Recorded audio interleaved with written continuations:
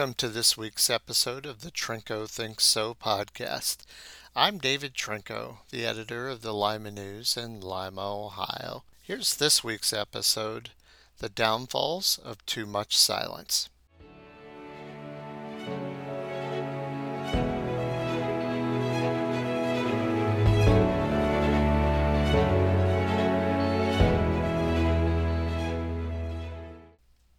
I've always felt I do my best work with a crowd behind me. For the first decade in my career, I covered sports. It seemed like my finest stories came during the state basketball tournaments. I dutifully typed from press row what happened in the previous game, while fans of the teams currently on the floor yelled and screamed. In a situation that distracted so many people, I honed in on what I was trying to share. It elevated it in my mind. I felt the same way when I moved into news reporting and then into management. When I moved into an office, I hated it. I wanted to be in the newsroom where the real collaboration happened. I got my wish a few years ago when we rearranged our building and moved the newsroom into an open space. Instead of taking a nearby office, I grabbed a space on the edge and set up shop within earshot of the reporters. They could hear what I was doing, and I could hear what they were doing, and I loved it. With my recent role change, I've grudgingly moved into an office. I acknowledge the need for it, as many conversations I'm having now aren't appropriate to be broadcast across the building. I know my voice carries, and 5 too many ear infections left me unaware of how loudly I whisper. When people come to visit, they say how nice my new office looks, with several monitors set up around the room so I can monitor our web stats, email, social media, website, and still have a little space to do some work. Well-meaning people will ask how I like my new office.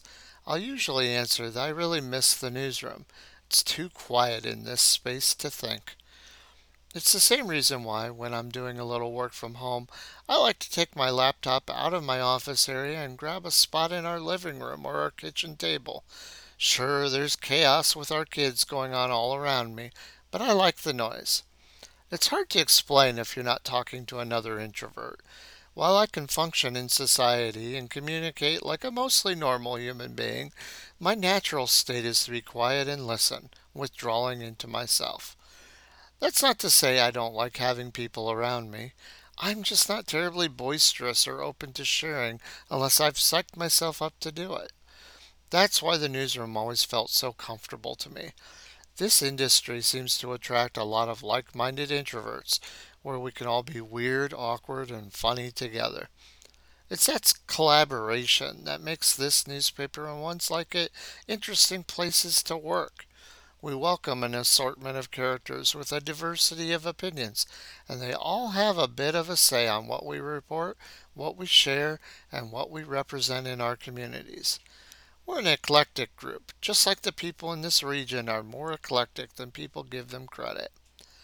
Whenever we have tours in the building, I joke to guests that if the newsroom were full of reporters, it meant they weren't doing their job, going out into the region and finding the news.